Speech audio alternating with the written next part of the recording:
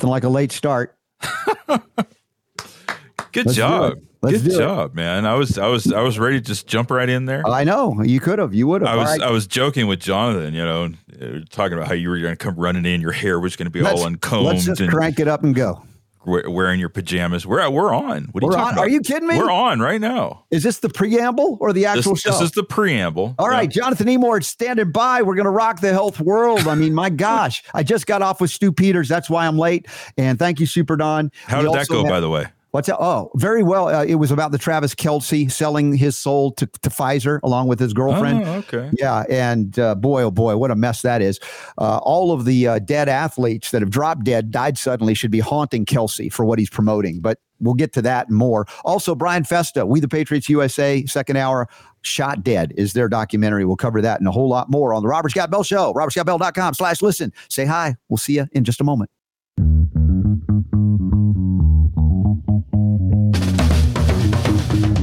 The Robert Scott Bell Show.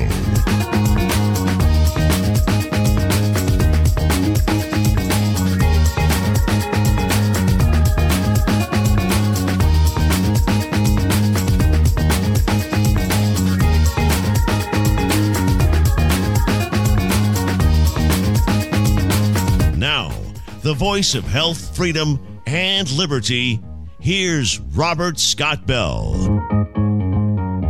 It's the Sacred Fire of Liberty edition of the Robert Scott Bell Show with Jonathan Emord, cranking it up for health, freedom, healing, liberty. We always like getting the updates now from the campaign trail with Jonathan. He wrote a great article. We've covered some of this together with him, how the Constitution favors Texas in its defense of its borders, because the federal government under Joe Biden, can I call it leadership or puppetship, is failing to protect those borders as required by the Constitution.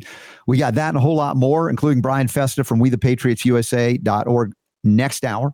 But right now, let's bring Jonathan Emord back to the Sacred Fire of Liberty. Here you go, Jonathan. Hey, Robert, how you doing? You almost didn't make the show, man, but You're so fast that you're kind of like the Flash, aren't you, Robert? Yes, the Flash. I was the show, and then suddenly you just popped right in, and you don't look like your hair is sullied or not so bad. Glasses are fogged up, or I was a sprinter back in the day.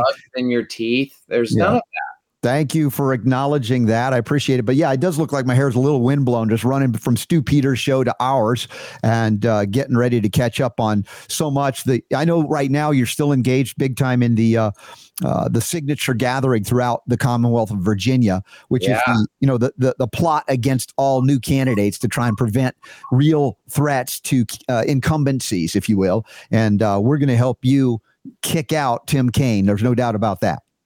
Yeah, so we're burning the midnight oil, as they say, Robert. We're really going all over the state. The petition drive is phenomenal. I mean, we have people out at 5 or 6 different locations at once every day gathering these petitions. They are requiring a huge number. It's like 10,000 statewide and 400 in each of 11 congressional districts. And these things are not easy to get. I mean, you have to actually watch them sign, making sure that they fill everything out correctly. And it's a real undertaking, but I'm so blessed by having an army of volunteers, and it's hugely beneficial. The people in Virginia are seeing us as the lead candidate and as the choice for saving our state, saving our country. And it's a big deal. I don't take this responsibility lightly. As you know, I've spent my whole career really working to save the Constitution and fight against government bureaucracy that is designed to take our rights away. And I just finished a Freedom Hub interview with Dr. Froman, Charles Froman from Freedom Hub. And that interview went into detail, Robert, on my whole health freedom agenda, as well as everything in my past that has led up to this point. It's been a long journey. It's been a wonderful journey with you, Robert. We have seen a lot happen. Yeah. You and I have been locked at the hip through the whole thing, Robert, from the beginning of Pearson versus Shalala in the 1990s through my drafts of legislation for Maine and New Hampshire to reveal GMOs in foods, to the whole fight against the elimination of exemptions from vaccines, all of that stuff you and I have been a part of and have been fighting together for a very long period of time, Robert. So, yeah, no doubt. And there's more threats on the way. Our friends at the Alliance for Natural Health are talking about the FDA closing in on our supplements even yet, still, after all of the beatbacks on them and the largest mailing campaign back when there were fax machines, not email so much, that led to the 1994 Dietary Supplement Health and Education Act. I always bring up the fact that you warned them it wasn't perfect, but it was better than not having it. But the problems have reared its ugly head that you predicted, including the FDA trying to chip away at the freedom of manufacturers to be able to innovate and develop products based on natural substances often, and even more so the access by the American people to get innovative products that are largely safe compared to the pharmaceutical agenda than the approval process that FDA has been going on with for many decades. So what can you do, part of that health freedom agenda, getting in to beat back what's going on? And the ANH article is in at robertscottbell.com. You can see it there. Well, we have to get rid of the mandates, both on the masks and the vaccines. We have to get rid of the CDC vaccine schedule. We have to eliminate federal centralization of power over the practice of medicine so that we have patient-centric medicine. Again, we need to break down the barriers to patient access to health information and health alternatives. These things will lower costs. They will create true competition. That's what our goal should be. Of all the things that we did where we fought against the government has come back and undermined what we've done, that sort of thing. One of the things that is a stellar achievement, really, and it's a sleeper, you never know where you're going to have a big victory in these things, is the Access to Medical Treatment Act that I wrote for Ron Paul that became the Right to Try Act and was signed into law by President Trump. That's a stellar achievement. Because of that bill, people are able to get access to medical treatment without FDA approval. Remember, the motivation for me to write that thing in the original version of that was a boy named Zachary McConnell, an 8-year-old boy that had a glioblastoma, a brain tumor, very aggressive. And he was on a clinical trial with Dr. Brzezinski for anti-neoplastins, which was a treatment for that brain tumor. And it was shrinking the tumor in that boy's brain. And the FDA came in, this is before the Right to Try Act, the FDA came in and said, get off the clinical trial to this little boy, and kicked him off and made him go back to radiation and chemo that was not working. And no oncologist in the country would say that that would actually be able to overcome this very aggressive tumor. And so I went into Dan Burton, and I got Dan Burton to work with me, and we put the FDA commissioner on the spot. And he then capitulated in that. It took 30 days to get him to give up the ghost on this. He was saying he couldn't do anything against the staff, and they were arguing for the integrity of the drug approval process, whatever that is, versus the life of this boy. And so we finally got him to reverse, and I got the fax in the mail from the FDA, and it said all this gibberish about how they reinterpreted the MRIs and medical history. And then they said he could get back access to this drug. And the parents fly him down there to Brzezinski's clinic, and they start the anti-neoplastins again. They do the first MRI, and lo and behold, Robert, that poor boy, that MRI showed that tumor, in the 30 days it took to get FDA to reverse itself, had grown so substantially, and he died shortly thereafter. And the FDA killed that boy. The FDA killed that little 8-year-old boy for the quote unquote integrity of the drug approval process. What a disgrace. And luckily, if we're lucky on this score, Robert, that specific thing will never happen again. That bill that President Trump signed, the Right to Try Act, overcame that horrible bureaucratic interference between a terminally ill patient and the chance for hope to save a life. And my goodness, that they killed this boy is just, it's one of those things I never get out of my mind. I think of that often, Robert, and I just grieve with those parents. This has been a horrible, horrible thing. It didn't have to happen. If they just left him alone, the the treatment, the anti-neoplasms was working, Robert. Yeah. You could see the reduction on the MRIs, Robert. You could see by over a third that tumor had been shrunk by the anti-neoplasms. No adverse effects to that boy. And the FDA came in and took him off that. When he was on radiation and chemo, he lost half his body weight. And he would bang his head against the wall because of the pain he was experiencing, even with painkillers, because of the radiation treatments to his tumor in his head. I mean, it was barbaric, and his parents did not want him to go through that. How did we get, Jonathan, and I know we've covered this history a lot of times over the years together and even on this show, but it bears repeating, especially for our new viewers and listeners, that we would ever allow a centralized bureaucracy, a government, our government in America, to tell us what we can and can't do in response to a health challenge or a cancer in ourselves or our children. Where did this come about? Is this part of that progressive era development in the 19th century that you talked about in the authoritarians? This book I have here, always right here with me, just in case I need to refer to it. Is this the dawning point where government started claiming ownership over our families, over our children, that we would have to beg for permission? Like, that was not the origin point of American, liberty. So really, with the rise of the pharmaceutical industry, particularly after World War II, we had this unseemly industry capture where these big drug companies basically controlled the FDA and have ever since.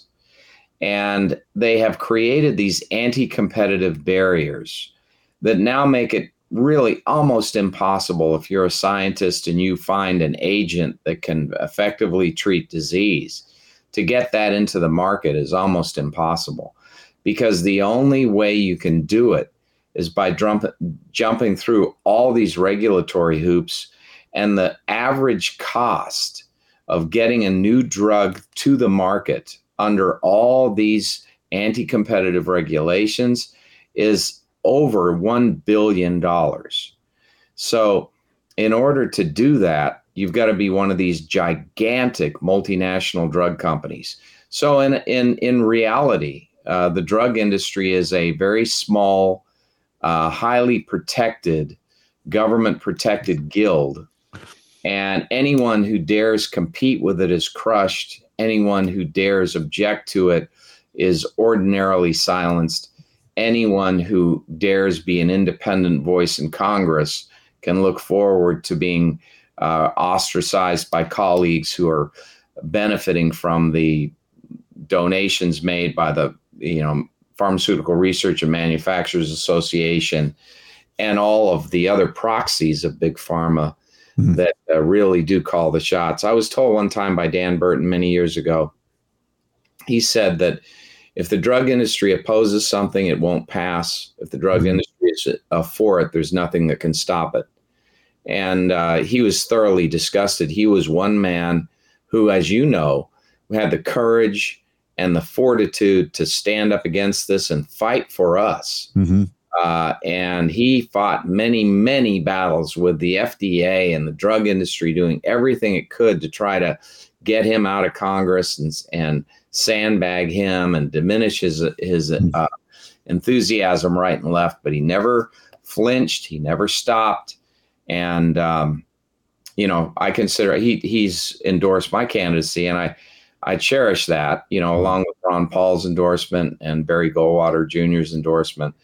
And many others. But those days, and I had the privilege of working with him just for a fraction of it associated with this and my testimony before his committee on the Access to Medical Treatment Act that Ron Paul introduced. That was a highlight for sure. Yeah, Jonathan, the challenges we face and the challenges you will face in the U.S. Senate is fundamentally a philosophical one. Even, of course, there are many constitutional issues that you're going to have to deal with to bring that back. But the philosophical one is that Many, of course, Democrats, I almost write them off because they believe so much in a nanny state, with rare exception. But even many Republicans believe in the authority of the government to prohibit the American people to do things for their health that the FDA doesn't approve of. As I said, that's a corruption of thinking from the word go before we even get into teaching the Constitution. It goes back to the Declaration of Independence. Yeah. When we fight these fundamental battles that we thought were resolved by the American Revolution, the Constitution of the United States, we're in trouble. When you have people who don't believe in liberty, who don't believe that the government should have limited power, that believe that government can do whatever it wants, whenever it wants, that the humans, us, the rest of us, the people of the United States, the citizens of this country, are really just pawns, that we're here for the purpose of serving the government. That's called totalitarianism. And that's basically the viewpoint of Joe Biden and Chuck Schumer and Nancy Pelosi. They laugh at us every day. They think we're a bunch of rubes. They think that we are people that basically are in their way to ever greater power.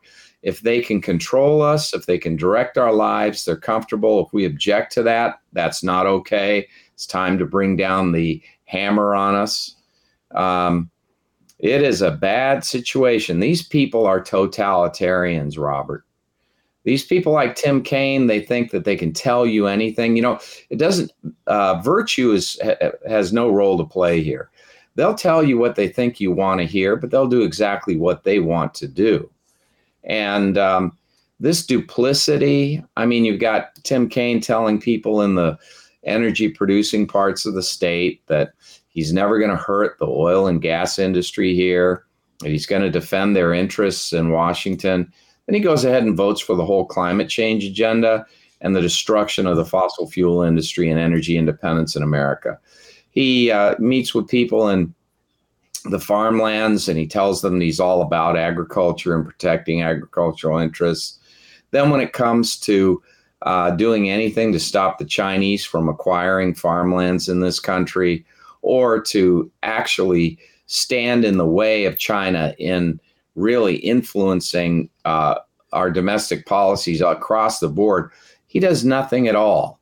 When he talks about crime prevention, he gets up there and he says, you know, he's all for law enforcement, but he's never seen a bill that he hasn't supported that has had the effect of defunding the police, turning the police departments into critical race theory factories, and leaving our borders open.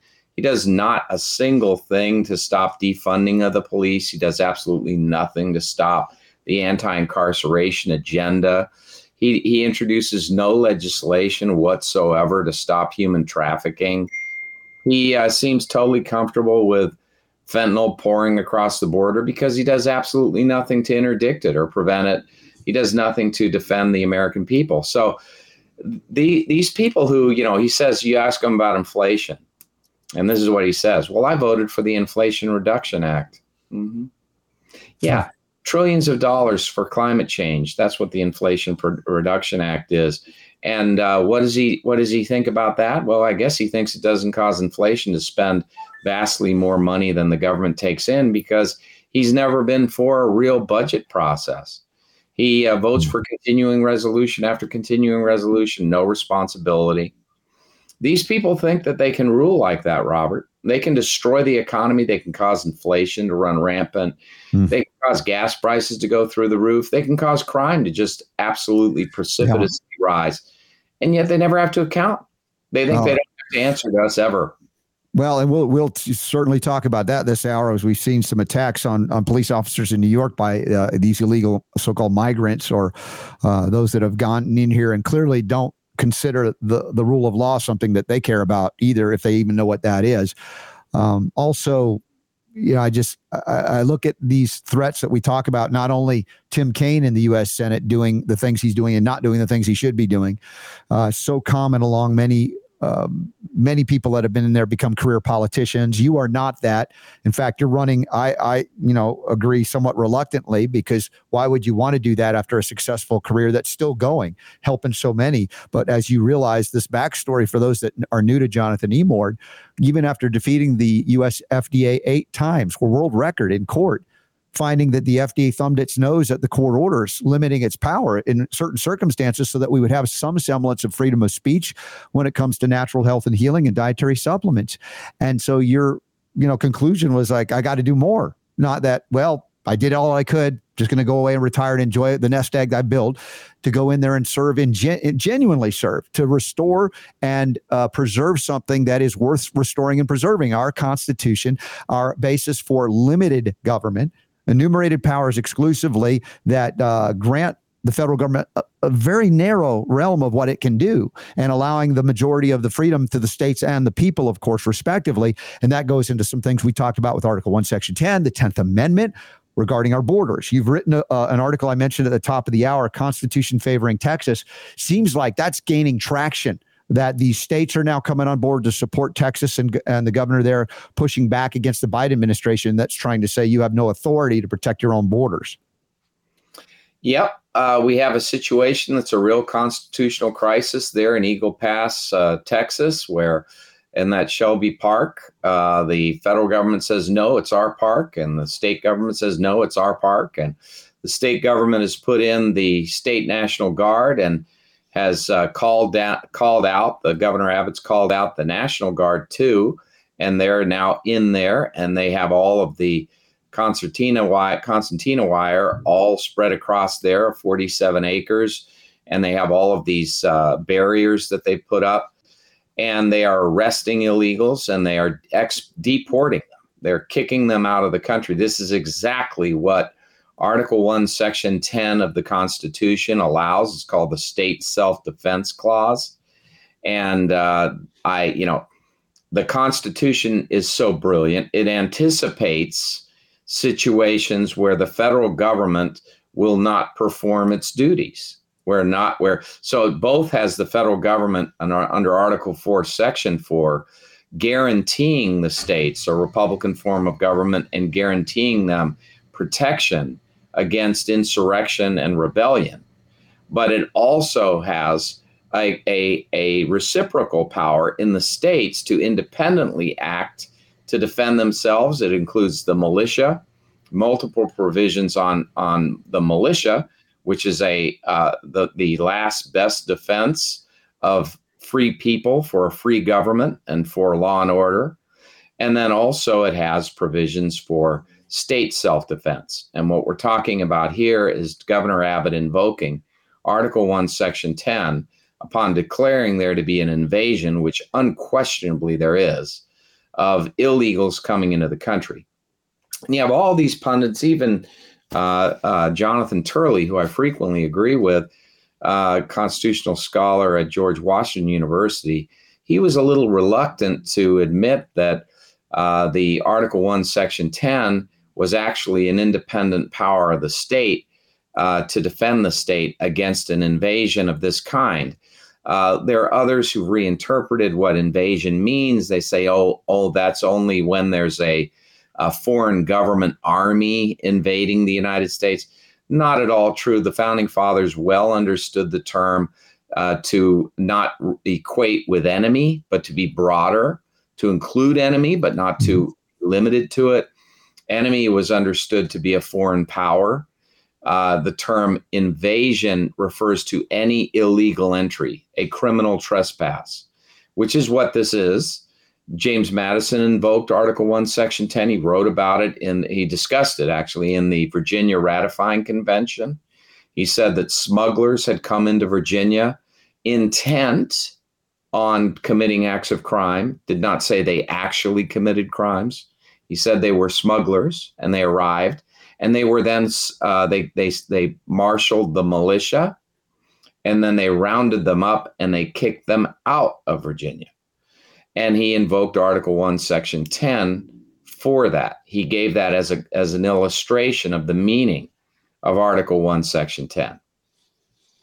So It's very clear to me that this provision applies and that the federal government has abnegated, given up its power by not enforcing the federal law against illegal entry, completely refusing to, and by the commander in chief not defending our borders, not at all, not from human entry, not even from aerial entry, not even from violation of airspace by drones.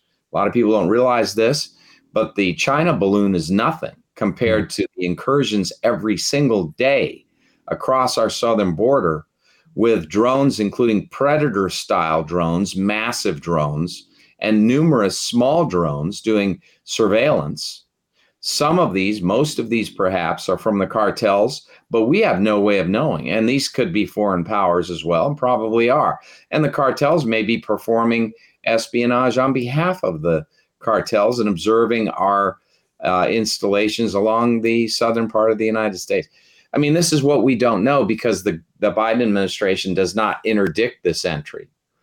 I think Canada protects its border next to the United States more than we protect our border to Mexico. And again, this isn't a slight on Mexico necessarily either, because many of the people that are entering are not even Mexican. They're coming from all over the world. We talked about, Chinese folks, people of, certainly warfaring age, just walking across and like, for what reason? What are they here for? These people are not vetted. They are not required to relinquish their allegiance to their foreign countries to come in. There's no vetting at all. So they remain foreign agents. They're individuals who have not relinquished their allegiance to a foreign power. And so they are absolutely uncontrolled. I mean, anyone can come in. And you think that if anyone can come in, if there's no activity to stop them, these are not agents of a foreign power. Mm-hmm. Of course they are. Of course they are. And you have them, that foreign power is either a foreign country or it's the cartels. And the cartels are also operating profitably on behalf of foreign enemies of the United States. Could the governor of Texas declare, is that within their purview under Article 1, Section 10 or whatever, that these cartels are actually terrorist organizations? Because they are. Well, sure. All he needs to do, and he's already done it, is declare that Texas is experiencing an invasion. And once that is true, once he declares it, he then has power under Article 1, Section 10, and that power is actually war power. He possesses the power to do whatever is necessary to defend the people of Texas and the state of Texas, which includes the arrest, detention, and expulsion of illegal aliens. And that's what he's doing. And that is indispensable for the defense of the lives and liberty and property of the people of Texas. I mean, they've been overrun. Their property has been destroyed. The incidence of violent crime has gone way up. They have sex trafficking, drug trafficking. Remember, terrorists coming across the southern border are oftentimes coming through San Diego, and they're also coming through Eagle Pass, Texas, and they're coming through other points all along the southern border. And if that's not considered an invasion, I don't know what is. I mean, how do you define an invasion not to include agents of foreign powers?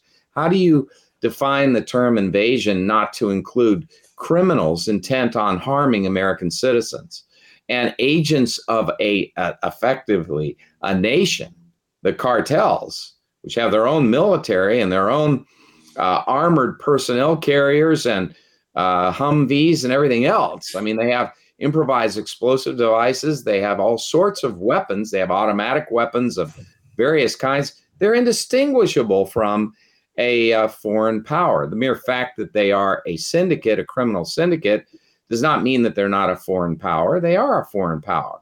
They're a country effectively resident within Mexico, independently operating outside of the government with their own system of government and their own interests in pursuing criminal activity in the United States. It's also a myth that they're not in the United States. The cartels are in the United States so, yeah, through their agents who are engaged in sex trafficking, drug trafficking, all sorts of crime, extortion, bribery, fraud. And this is Biden's legacy. This is what this brainless potted plant has done to America. If he has a thought in the world, it's a thought that is destructive to this country. Look at what he's done. I mean, look at how many lives have been lost as a result of Biden. Why aren't we talking about that? Why aren't we talking about what he has cost in terms of trillions of dollars of American property destroyed, of people whose lives have been lost? How about all the people who have been attacked and assaulted, murdered, or permanently injured by illegal aliens like these police who are take a look at this, y'all. This is out of New York video footage from, I believe, yesterday. A mob of migrants near some kind of homeless shelter, taxpayer funded, attack viciously. Super Don, can you put that up on the screen? I don't even like to look at it, but this is the kind of thing that the real harm that's happening. And a lot of the things we're talking about, Jonathan, now you predicted. We've talked about when Biden became president. You said this is inevitably what's going to happen. Here we are witnessing it. Super D, are you able to put that up on screen? I don't know if it's working. I see like some stuff on there, but the article is there. There you go. Look at this. It's just, I mean, this. And Robert, under the woke agenda for law enforcement in New York, which is Soros backed, right? The Soros backed agenda of anti-incarceration. Every one of these people who've committed assault, battery, even trying to cause permanent bodily injury to these officers have been released. They were arrested, then they were brought in, and because of their no cash bail policy and their release policy, they put them right back on the street. What a disgrace. What a disgrace. These people are violent. They have assaulted police. We have got to ensure that they pay a price for that. And they are here illegally. And they get to roam the streets of New York and wreak havoc everywhere. But it's not just New York. It's all over the place.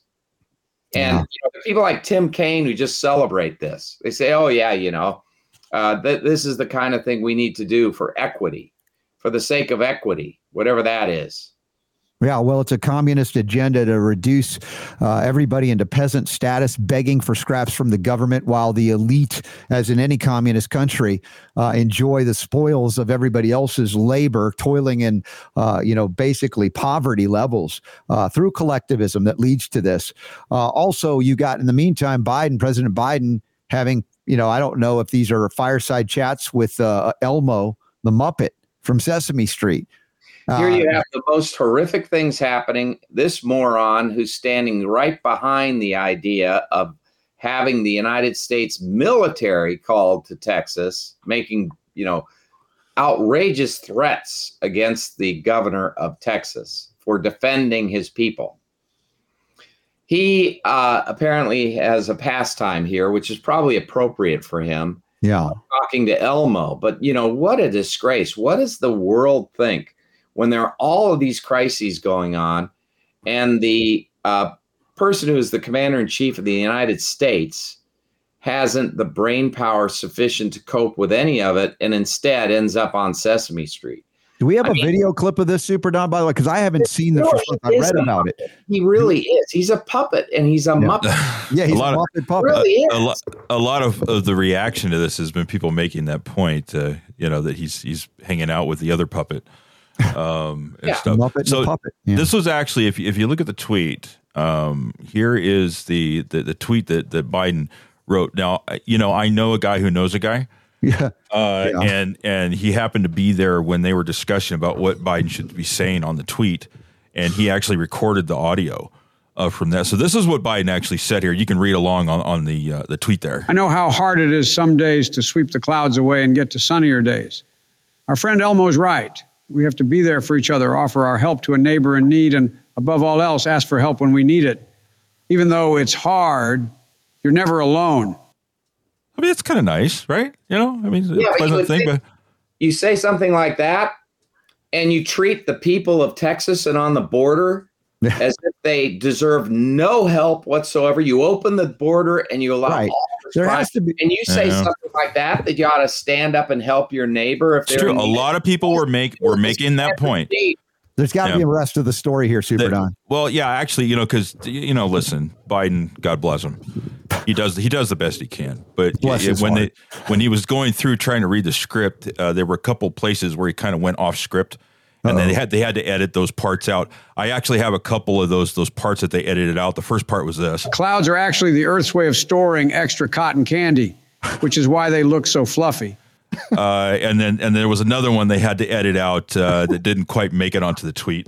If you whisper a secret to a plant, it will grow shoes and walk away to keep the secret safe. That's not unlike what I know a guy who knows a guy. Yeah. Oh, good Lord. It's embarrassing. That's the guy that somehow made it's the thing. It's the thing. Right. No, it's the thing. Oh, and the responses are really priceless because they are pointing out the things, Jonathan, you're pointing out as well, and more. One said, "You're just like Elmo, a puppet," right? It's obviously. Yeah. Let's see what else, bro. We lost 3 service members in a terrorist attack, and the president is tweeting about Sesame Street. Wrote another. Right. Focus like a laser on important issues. Another joked, and it's not a parody account really. And another wrote, "You're all outraged, but this is the exact thing Obama pulled for 8 years as a distraction, and the media thought it was cool." Right? How many times did they go to Elmo, sneeze into your elbow for flu long before COVID? I mean, these are absurd. This guy is so. One of the things. All right, yeah, he's mentally and physically challenged to an extreme degree, but what he does have and what he had all his professional career, and I use that in small p because he's been a career politician, is this idea that he's more important than the rest of us. The basic fundamental idea is that he loves himself more than he loves this country, and he demonstrates that every day. The whole influence peddling scam that he's involved in, the millions of dollars that he siphoned away from enemies of the United States to pay for his home in Delaware and to live lavishly at our expense, to use our country as a vehicle for sale, to basically give up on America, to open the borders, to do nothing to protect us, to trash the fossil fuel backbone of the American economy, destroy energy independence, not stand up for our soldiers from the start of his administration, not stand up for our soldiers, allow them to be, and our citizens, allow the military to be evacuated from Afghanistan before the civilians got out. I mean, all of this stuff is over and over again saying that this guy really doesn't give a hoot about any of us. He doesn't care. He goes to an area of tragedy. The people don't even want him to go there. Go to an area of tragedy. And then he talks about himself. Every time he seems to go somewhere where there's a tragedy, he ends up talking about his own life. This guy is so detached and so self-absorbed by his actions and by his words. We know that he loves himself greatly, so much so that he's willing to sell out the rest of us to profit himself. And that is just so sad. Here we have the greatest country on earth, and it's being run by a blithering idiot. But a blithering idiot who is so self-absorbed that he really doesn't care. I mean, look at all the people who've been injured, Robert. Physical injury, suffered theft of their property, the smash and grab incidents, the arson, the abuse of people, all since his administration, and he's done nothing for the American people. They come last. Who does he seem to care about? It's actually himself. But he opens the borders. He gives first-class treatment. He gives welfare, food stamps, Medicaid, free education, free transportation anywhere in the United States to these people who are coming across illegally. And the only party determining who gets in are the criminal cartels. They're deciding who gets in. I mean, is there any rationality left? Is there anybody with integrity left in the White House? Wouldn't you resign rather than be affiliated with this man? Wouldn't you, if you had self-respect, if you loved this country, wouldn't you distance yourself as far as possible from this guy? And yet the Democrats wed themselves to him. He's going to be their standard bearer, apparently. Yeah, until what other nefarious plot that they have afoot to put another globalist, collectivist, communist in his place, should he not make it through the campaign trail this year. It's a destructive thing. It's a thing. If you hate this country, I guess this is what you do. If you hate this country, you put a blithering idiot in charge of it. You put someone who'll sell out to China, who'll give over the whole country to people who don't pledge allegiance to the United States, who don't even understand the Constitution or the rule of law. Mm-hmm. Yeah. I want to pause for a moment. And once again, I'm just seeing things pop up on my feed, including my mom from this weekend. She just turned 90, Jonathan. She loves you. And we were there. Happy birthday. We were there celebrating with her. And where was she celebrating? On the dance floor at 90. And she's twirling like, I don't know if I can twirl at my age like she does on the dance floor at 90. And, I want to point out someone who has been in this country as a legal immigrant, came in the 1960s, married my dad, who was from Brooklyn at the time and lived in Far Rockaway growing up in New York. So a lot of interesting history there, and loves this country too, loves freedom. And, as she's aged, of course, there's certain things she can't do like she did before, but still, how many people are not make it to 90, much less can still dance? And I remember a few years back where she was complaining she was being penalized because she didn't want to take part in Medicare Part D, which is the prescription drug coverage plan, because she says, I don't take drugs. I don't do drugs because I'm her son. I have all the remedies she needs, and she does, including dietary supplements and other things. And, we see that despite the bureaucracy, despite the overwhelming power grab by the federal government in regards to our health, our ability to care for ourselves the way we want, she's been able to maintain health and fight back for health when she was losing it with things like Folium PX. Our friend Bob Riorn, who's also a big supporter of yours, Jonathan, and the whole family at Cardio Miracle, who have put out and done despite obstacles, and we know our friends at the Alliance for Natural Health and Dr. Robert Verkerk has done extensive science and studies on a lot of the things that we utilize here, and have to fight constantly against the FDA's attempt to censor us, much less the FTC, who you've battled with as well. And I bring this up as these are the real stories, in addition to the Right to Try Act, which you helped, try to bring about when Ron Paul was still in Congress, eventually got taken through Ron Paul to Donald Trump as president to sign it into law. There are still so many people dying every day because our federal government says you're not allowed to know certain things. You're not allowed to have certain things that are not approved of by them. An agency that's been captured lock, stock, and barrel by a pharmaceutical industry that cares not for your health, even though there may be some drugs legitimately that you could use to save your life, but to dominate in monopoly fashion, to eliminate any competition, just as the AMA was founded to wipe out homeopathy a century ago now almost. We have this history that we're overcoming. As I talk about the philosophy, right? Being able to intellectually engage like you will do in the United States Senate when you get elected to defeat Tim Kaine. It's not just about how can we get the votes. We also have to educate, inform, and engage in a way that very few there are doing, and that you can do, you do every day, and you'll do in the U.S. Senate. So I just wanted to acknowledge Mom and her journey as well as an American now, and how she's had to do things despite the obstacles the federal government lays in her path, even as one of our elders here in America. Well, Robert, your mom is substantially older than Joe Biden, and her cognitive skill, her ability to dance is pristine. And here you have this guy who's been pampered his whole life, who has really been a horrible person. I mean, he plagiarized. He did so famously. He lies almost every word. The guy is chronically lying. He's a pathological liar, it seems. And he's gotten away with all this, so much so that there he is in the White House, and he doesn't even realize what's going on most of the time, I suspect.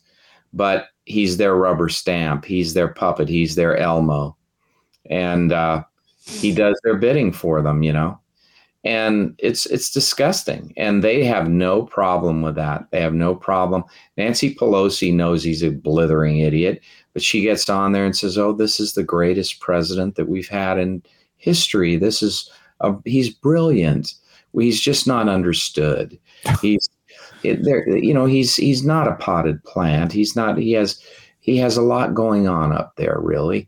And people shouldn't make fun of him. They shouldn't criticize him for wandering off the podium or saying incoherent things.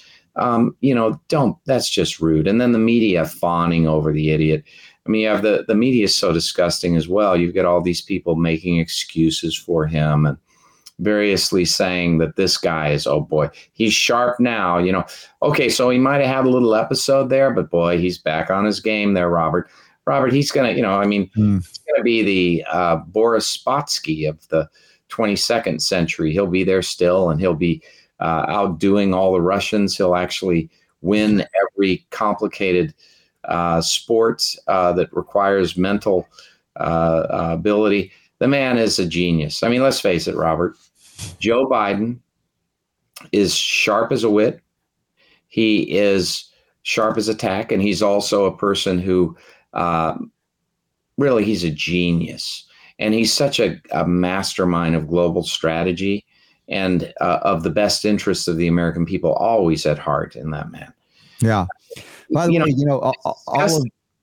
all of those, illegal immigrants coming in, doing all kinds of destruction, or just basically sucking off the taxpayers' dime, which, that's problematic to me, that people have been suckered into paying for a government that is larger than any government in history, which is, is just not what our founders had intended, but they warned us against, because not only would it cause the, potential, of doing things around the world that are not necessarily constitutional, but how about at home? The invasion of our own lives, liberties, and property, as we talk constantly about our freedom to be not molested by, intrusive government injections, for instance. And then, now we have these illegals coming in, beating up cops or anybody. This guy gets out. I'm just seeing some pictures of the main guy that was attacking he's flipping off the cameraman. He's coming out with no bail, like nothing happened, like he knows. What are you going to do about it? I mean, this is the flaunting at this point. It's like, talk about hanging by a thread, Well, it's humiliating. It is, a spitting in the face of the American people. It is really telling us, it's loathsome. It's telling us that you think you have a country, you don't. You think that you have a rule of law, you don't. You think you can do anything to stop us from destroying your country, you can't. And that's really what they're saying. And Joe Biden is foursquare for him. He'll keep those borders open. He'll keep more of them coming through. He'll do nothing to stop the anti-incarceration agenda, nothing to stop defunding of the police. Doesn't care if you lose your life, your property, your liberty, as long as these people are accommodated. That's what he's about. So give up the country, give up everything you own, turn it over. When I was at the border, I went up to one of these people, NGO guy, came over to me and he said, you Americans, you're colonists. You don't own the land. You don't own the United States. This fellow here from Ecuador owns the United States. This is his land. You invaded it. You took it over. And this is communism, of course. And they say, hey, look, based on his ethnicity, based on his race. And I said, look, this guy from Ecuador, he has no ownership of American land. He has no right or title or interest in our property at all. He's come here from his country. He might have something there, but he has nothing here. What are you talking about? Well, we've occupied his land. I said, this is not his land. I don't know what you're talking about. Well, we're imperialists. Well, what does that mean? What does it mean? I'll tell you. I paid for the property that I own. I don't know about you, but I paid for the property that I own. It's mine. It's not his. What right or title does he have to my property? And they just have this ridiculous, nonsensical, fanciful view that because this person is regarded by them as somebody who's deserving of a privilege, that they can take our rights away and give it to them. Right. Well, and these people coming from countries that have no concept of private property, which is the derivation of all rights come from private property. You don't get rights when you don't have ownership. And of course, the ultimate ownership is your own body, which, unfortunately, our federal government claimed it owned, as it mandated many of the American people to get an injection that is proven to be horribly disastrous, that we pointed out from the get-go, and we're censored because of it. And we were right then, and we're right now. So as we talk about an issue of like federalism, there's an article here, it's another Brownstone article, goes into, I guess, some fundamental philosophies, or, kind of looking at things in maybe a different way about federalizing central governments. Could it fix federalism? It's kind of a funny thing to ask.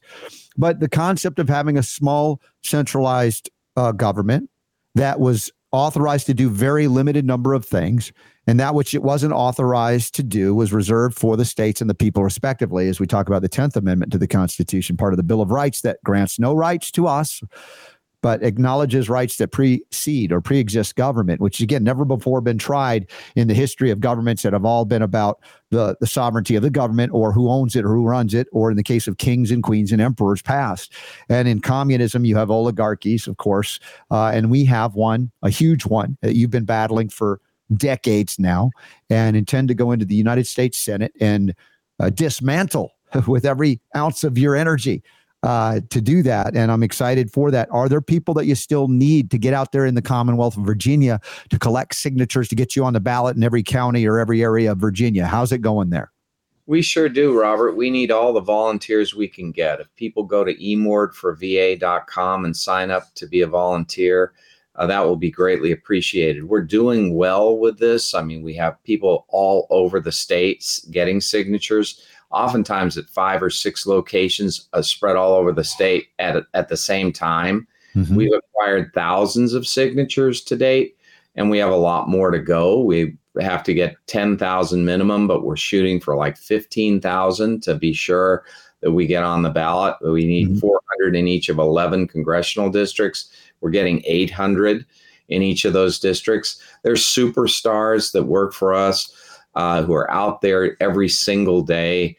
Claude Harris, Ann Parker, who's the petition director, Larry and Sherry Fox. There's just, I could go on and on and on. And these people who are just totally with us on freedom, who understand that freedom is at stake, that this election is going to determine largely whether we can bring back liberty and defend it in America, or we'll lose it. By the way, that dog you see right there, that's Frank. Frank going by? That's my French bulldog, Frank. Frank, what's up, Frank? Come over and be on TV, Frank. Everybody. There he is. Hi, Frank. There he is. Look at him go. Yes, my boy. And if he could vote for you, he would too. I'm going to bring Frank up if he'll do that. Yeah, come on in there. By the way, Super Don, put up the next event we have officially.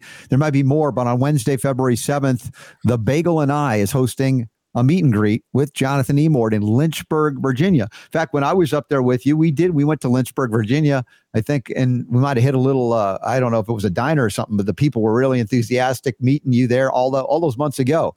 But Frank is awesome. Look at that. And I guess this is my beautiful French bulldog, Frank. He's my buddy. And this is a dog that loves freedom. This is a dog who understands more than Joe Biden does. He has see, he just yawned at the name Biden. Yes. Because Biden bores him to death. Good reaction.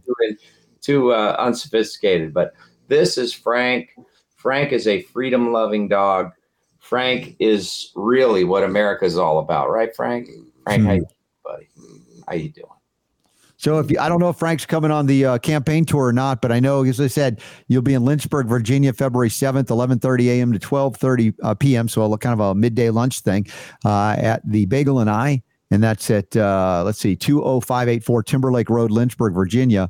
And there's a registration page if you go to Emord4VA, if you'd like to meet and greet with Jonathan, support him there, or as we showed before, if you'd like to volunteer to help out, if you're in Virginia, you can contribute to Jonathan's campaign from wherever you are. The unfortunate thing is they've made it cost prohibitive to run against George Soros money, but Jonathan has a message that is resonating beyond the money even. But I would encourage you, if you can, support him in every little way, because you're actually covering the gas and hotel when needed of those people that are volunteering to go around the state getting those signatures right now. And that's just the way those things are run.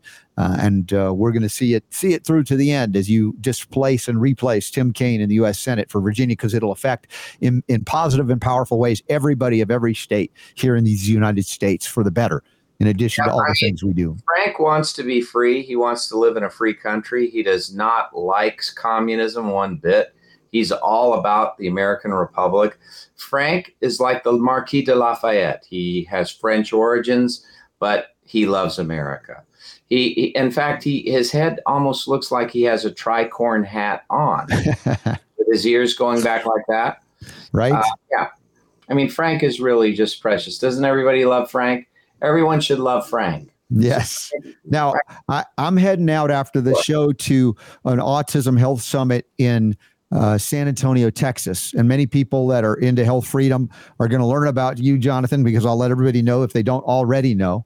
Also, we'll be doing a live panel discussion on health freedom again.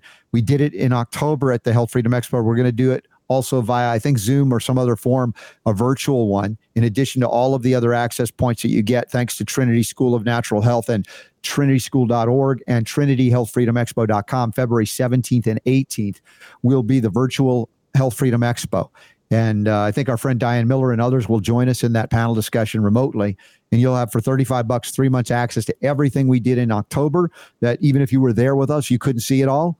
And you missed some. So you want to access that as a wonderful tool for freedom, and understand why I support my friend Jonathan Emord to become the next U.S. Senator in Virginia. So that's coming up just a couple of weeks from now. It's coming up really quickly. And in the midst of your campaign travels, we'll get you on and we'll do that live health freedom discussion. Sounds good, Robert. I think that I'm hopeful we'll do another one of those telethons. It was very successful. I think we should do another one. We might not all get together. We might do it through remote connections. Mm-hmm. But I think we ought to plan on that. And we'll put that out there too. A lot of people actually saw that telethon. A lot of people have mentioned on the campaign trail, believe it or not. They said, "Hey, Bill, I saw you on Mike Adams' telethon." And you were there too, Robert.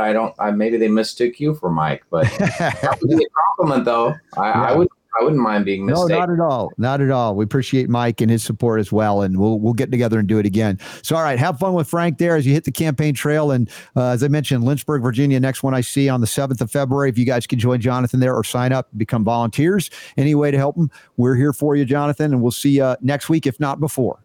All right. Well, Frank, say goodbye, Frank. Here, Frank. Bye.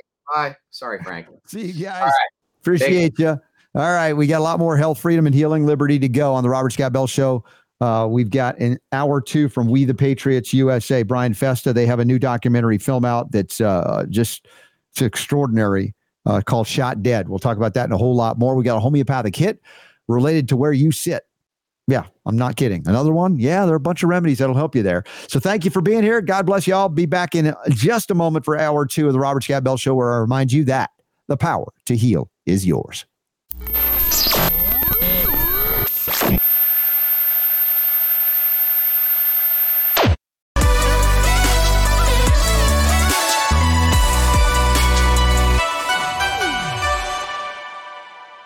Well, I have to acknowledge once again, reluctantly, no, not reluctantly, the wondrous Super Don, my humble and lovable producer, and what he did. I don't know how he tracked down that, outtake audio of the tweet with Elmo in mind from President Joe Biden. Super Don, I just don't know. You outdid yourself. I don't know how you do it. Just don't know. I've been doing this for a while, you get to know people, and I really like, I don't know. If you whisper a secret to a plant, it will grow shoes and walk away to keep the secret safe. pretty profound. Oh my gosh, deep philosophical confusion, I would say.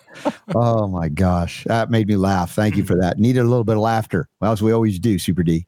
Need a little bit, maybe a lot of laughter. We got Brian Festa coming up in a few minutes here on the Robert Scott Bell Show. We the Patriots USA. It's been a while to have it since we had him on. I miss him. I love him. He's an amazing man, and doing great work. I can't say enough about him, and I'll let him say stuff in a moment. Believe it or not, I will. Yeah, I will. They've got a big documentary out called Shot Dead. We're going to talk about it and see what's up and how you guys can view it and share it if you haven't done so already. Let's see. We got, in addition to, the Emord upcoming events and the Health Freedom Expo, right now, I think there's a couple of more days left of the plant-based, what was that one called? We had her on last week. Plant-based Beginners Boot Camp. Those that you want to shift your diet and see if you can do a little bit more plant-based, if you feel that's right for you. Again, want to give you the options. We don't judge you here, but we give you options. Free 5-day plant-based challenge. Even if it's started already, you can sign up for free. And then they usually have a replay weekend too if you want to join in. And just click on that link, Plant-Based Beginners Bootcamp. Mentioned that right after the show, I'm darting out to San Antonio, Texas for the Autism Health Summit with Dr. Andy Wakefield, Del Bigtree, Dr. James Lyons-Weiler, Brian Hooker, and many others. More than I can. I'd be doing the whole show on who's going there at this event. It's going to be a great reunion. And I'll be broadcasting live from there tomorrow with some guests that may or may not be there. I don't. Lisa Hill may or may not be there. I don't know. I hope she is. Also, 10th Amendment Center, you know him, Michael Bolden will be joining us remotely, and we'll catch up with him as well in the second hour tomorrow. In addition to the Autism Health Summit, we move on down the upcoming events tab. You see the Trinity Health Freedom Expo. We just mentioned that with Jonathan Emord. That's online and virtual through the Hoover app, 17th and 18th of February. Then back to Atlanta in March, 8th, 9th, and 10th for the Functional Medicine Summit Expo, World Wellness Weekend.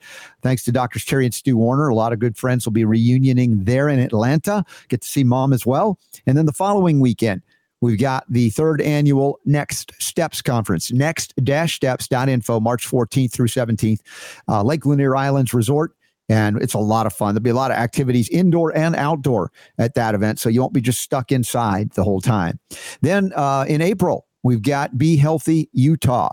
I think this is the third annual, maybe fourth. I can't imagine. Yep, we're going back. Discount codes can be used for a 2-day ticket. I mentioned the Robert Scott Bell Show, RSB. Usually you get some kind of discount, but Sandy, Utah, that's a suburb of Salt Lake. That's April 19th and 20th. Then we have the RSB Show Family Reunion, thanks to Leslie. And this is her homestead with her family, with James and the kids. They're amazing. Joplin, Missouri, 14th, 15th, and 16th of June. And also, if you like, you can hit South Dakota for the Red Pill Expo. We'll talk more about that. And we've got also, just briefly, I want to mention Pluck. You guys, I brought some to my mom. I need to get some more, though. But it's the Redmond sea salt added into basically a wonderful blend of the Oregon meats in a desiccated and dried way.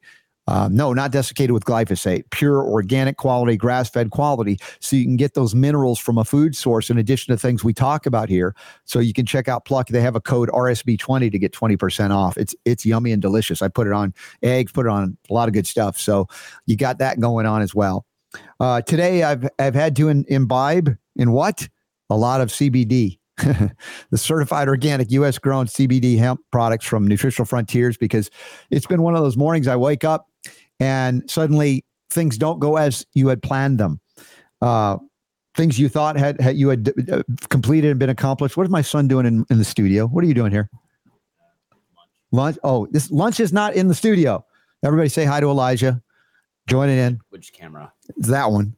Hello. Yeah. Good to see you. Give me a hug. Oh, I get my adjustments from hugs from my son. He can just right there, and it's all good. So we have what was I talking? I was talking about the CBD, because it was like you wake up and you're like, okay, I've got this agenda plan. I'm going to get through the show, head to the airport. Except that the things that were done were either not done properly or something happened on this. I'm like, oh my gosh, how is this possible? I didn't panic. Remember the Hitchhiker's Guide to the Galaxy? Don't panic and find a way through it. We've been able to navigate it. Plus, I was on Stu Peters' program, and they were having so many technical difficulties before the show today. It had plenty of time to do it. And then it turned out like 10 minutes before the show, finally I'm on. going in like 1 or 2 minutes into my show before I joined Super Don in progress before we brought Jonathan Emord up. So it's that kind of day. So I'm just going to give you a heads up for our R2 listeners and viewers.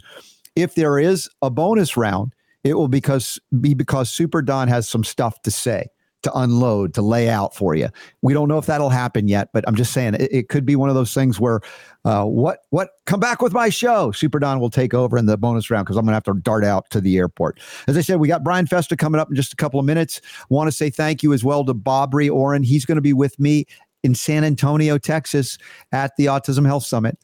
I know Lori Harvey's already there. I got word from Seth Quinto from Natural Immunogenics. We've got the Sovereign Copper. We got the Sovereign Silver. We got the Argentin 23 all is going to be there. We got Cardio Miracle there. But again, if you're just hearing it for the first time, if you're hearing it for the 100th time, I'm going to keep saying it. Not till I turn blue in the face because I still take my Cardio Miracle. I'm circulating just fine. The stuff that's helped my mom when she was at her lowest point in the latter part of COVID years, with or without COVID, was when we were introduced to the Folium products. And God bless Bobry, sending those to my mom saved her life. I believe so. She got energy. She got sleep again. She was dancing not only on her 89th birthday, but now on her 90th. And I call her up, Mom, you take your Folium? Yep, take it every day. And so you guys want to try it out. You got to ask questions. Bobry will be there with us in San Antonio. You can watch the live stream as well. There's info at Folium PX. You can call the office or you can text Bobry if you have questions at 818-926-3124, 818-926-3124. Remember, mention the Robert Scott Bell Show, RSB 10 to get a little discount as well, and share the good news. Share the great news. Now, what else is, I don't know if this is good news or bad news, but it's typical news. Just real briefly, the NIH abruptly halted research on the harms of cell phone radiation. Really? Now, I was talking with Super Don before the show, as we do. We meet when I have a moment. Sometimes it's like, where are you? And then I show up on the show at the last minute. But remember when I asked the question, hey, honey, I was talking to my wife, not my radio honey, Super Don, but my wife, honey.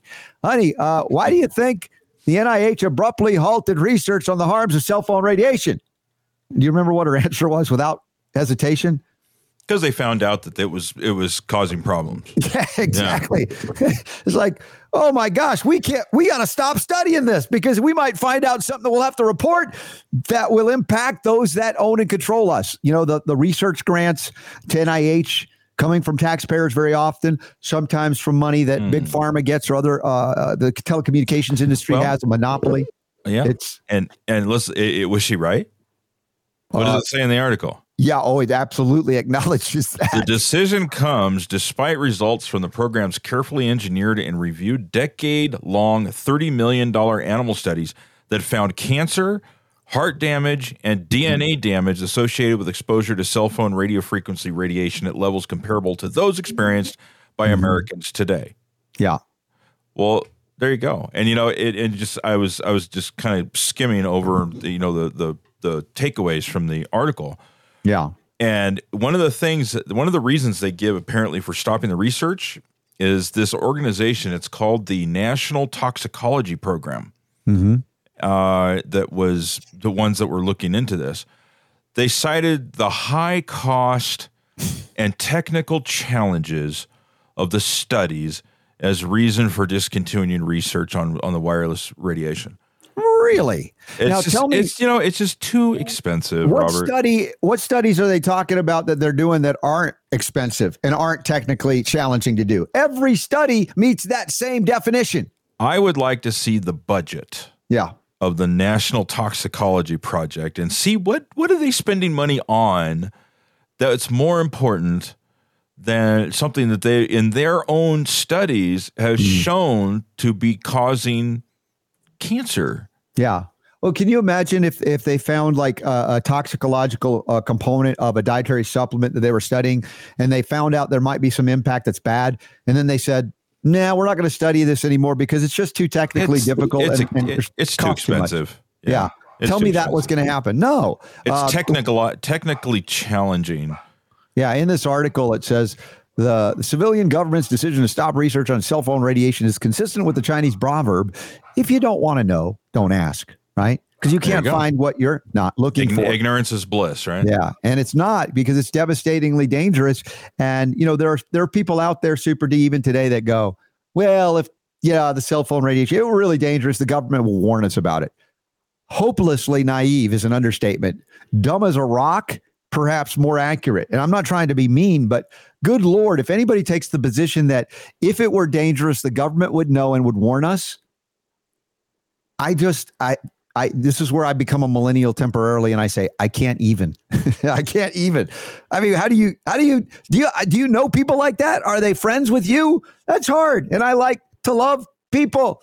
I don't like to diss them, but I'm like, it's hard to communicate with someone who takes the position. I know that you're concerned, Robert, about the cell phone radiation and the vaccines and stuff, but if it were really dangerous, the government would not only know about it, but they would make sure we were protected. You lose at that point. What can you say? There's no way in. Critical thinking skills abandoned, lost, tossed. Kind of like this toxicology program going, you know what? We found that it was problematic, but it's too complicated to study, too much money. Forget it. Let's move on to something else like, look how dangerous homeopathy is, for instance. Watch the FDA, FTC go after that, or other dietary supplements killing nobody. And how about, the raw milk thing Super Don brought up yesterday? 3 people a year on average could be linked in any way to raw milk. Wrong. 3 people in 20 years? 3 people in 20 years. So I kind of give them an overestimation just to give them a little leeway, but it's not even right. 3 people in 20 years versus 100,000 minimum a year, meaning 2 million in 20 years dying from FDA-approved pharmaceuticals, and yet raw milk is the danger? Yeah, Hello? It's 0.15 people a year. 0.1. So yes. 15% of you like somebody might lose a toe every year due to raw milk. 3 people in 20 years. Pretty darn incredible. And we need to raid dairies and farms to get that dangerous raw milk. Yeah. That kills 0.15 people a year. If this absurdity that we talk about in terms of federal government protection of the people is annoying you or bothering you, or if it makes your butt hurt, I've got a homeopathic remedy for you later. The homeopathic hit of the day. It focuses on where you sit down. Again, there's been a few, but we got another one appropriate. So for all the butt hurt people, we have something for you. Okay. Yeah. And then energy drinks in kids and their mental health, if we can fit it in. Yes. But right now, our good pal Brian Festa joins us from We the Patriots USA. And he's a hero of mine. What he's doing is extraordinary. His team, his group, love them all. And I had so much fun visiting with them when we were up in Idaho. And I hope that I'd be invited back if they ever do it again, because the folks there were just amazing. And I just enjoyed hanging out with them. Brian, welcome back to the Robert Scott Bell Show. Thanks for having me back, Robert. Absolutely. You will be welcome back anytime we do that. We're not having another one this year. Unfortunately, got to sort of recover. Last year, that was a huge undertaking for us. A lot of people don't realize, because we do so many big things, right? They think we're this huge organization with hundreds of millions of dollars, and it really couldn't be further from the truth. So to put on a 2-day conference, a star-studded conference like that, is not something we can do every single year. But as soon as we do have another one, you'll be on the list for sure. Well, that's the only list I want to be on. So, Brian, thank you. We have a lot to discuss and catch up on, because it's been a while since you've been on. And I know we're going to talk about the Shot Dead documentary as well.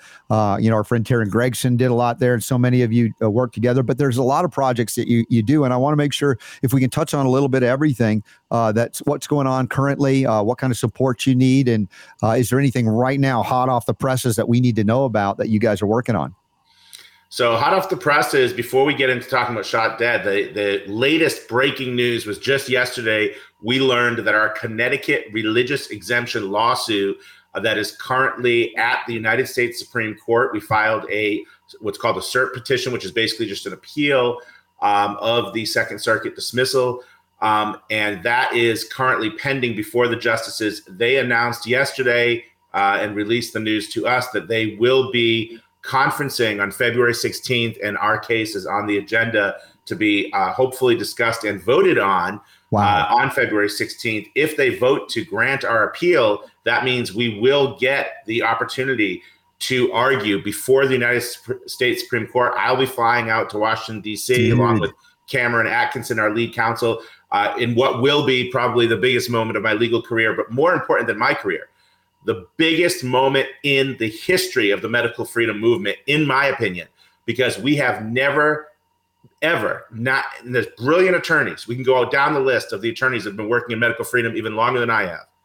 But no one has ever been successful in getting a vaccine exemption case before the United States Supreme Court on the issue of whether it's unconstitutional for a state to take away religious freedom.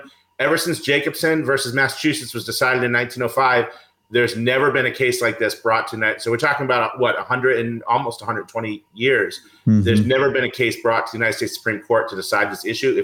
If our case makes it, it'll be the first one. It'll be landmark, and it will restore religious exemptions if we're victorious, not only in Connecticut, but in other states where they've been lost. It'll open the door for those to be restored. California, New York, Maine. It'll be an absolute monumental victory. And I stand on the shoulders of giants, by the way. I am not going to sit here and act like I somehow miraculously got this great case to the Supreme Court overnight because I'm brilliant or something. No. All right. There have been people that have been working on this for decades, really. And we have built on that case law, and we have cited that in our briefs. Okay. But eventually someone has to get there, and we hope it's us. Well, yeah. And, that concept of death by 1,000 paper cuts, you've heard that. It isn't that this is the only thing in town that's going on, but it's a significant one, as you point out, historically, because one of the foundational principles, if there is one that's, maybe supersedes all other, we look at the history of before there was the United States of America, people coming to this land, this nation that would be they were fleeing religious persecution, spiritual limitations on their freedom to worship as they feel is right. One of the most foundational principles before there was the United States.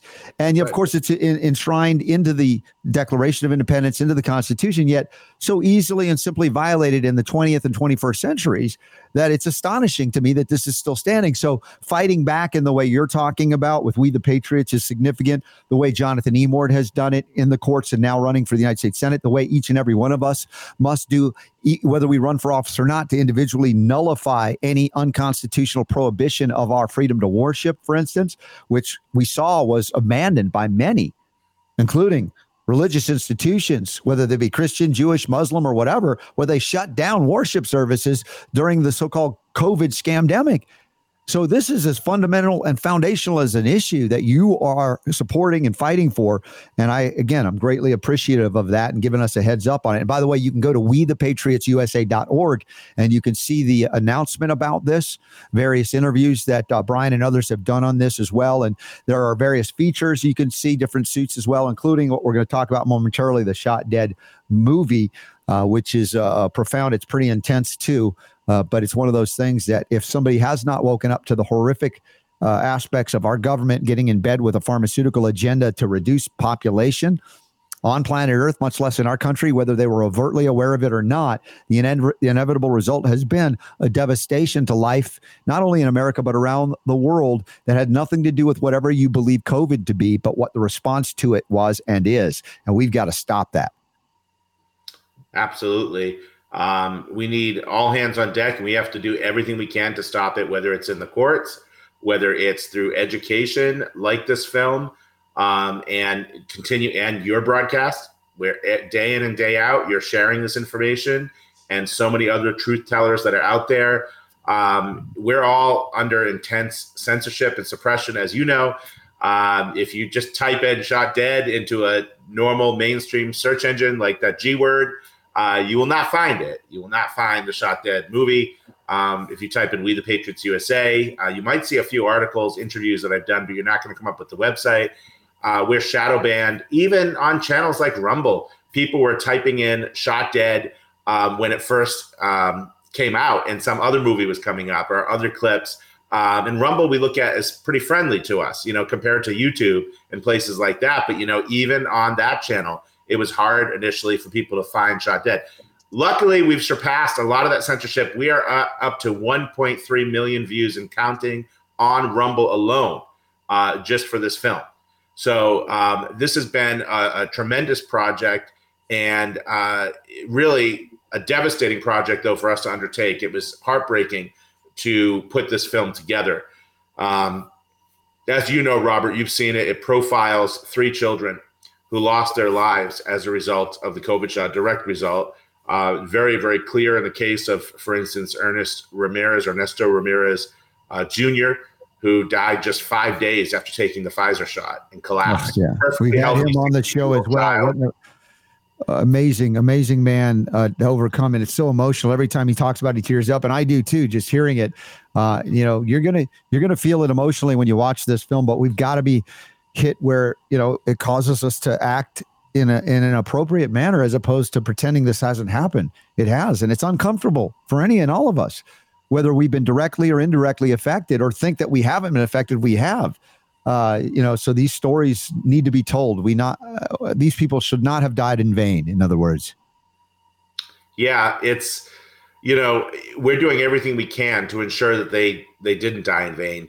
Not just by making this film and sharing it everywhere and having millions of views and people watching it.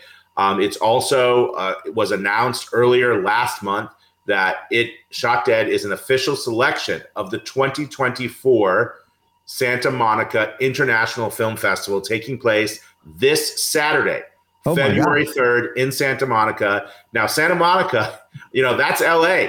All right. That's Southern California. Now, as well as any of us, Robert, you've been there, right? That is not friendly territory. That is enemy territory. Okay.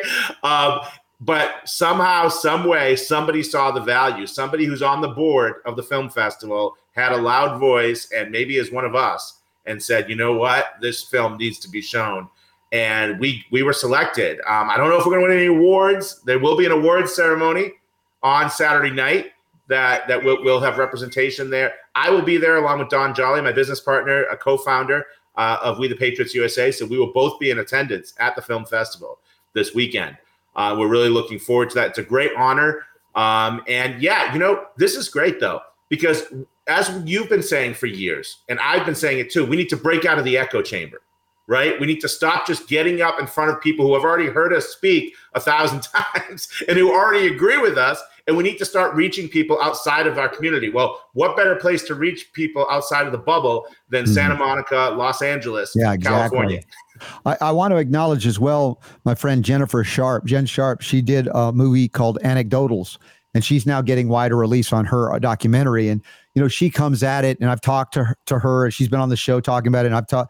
And she's amazing because she comes at it from more of the left side of perspective politically, and found that just bringing up these issues, she was abandoned and attacked by those she thought were her friends as well. So it isn't just, if those that would accuse us, well, you're right wing or you're libertarian, no, this is about everybody impacted. And now it's, the truth has come that this never have been a political issue.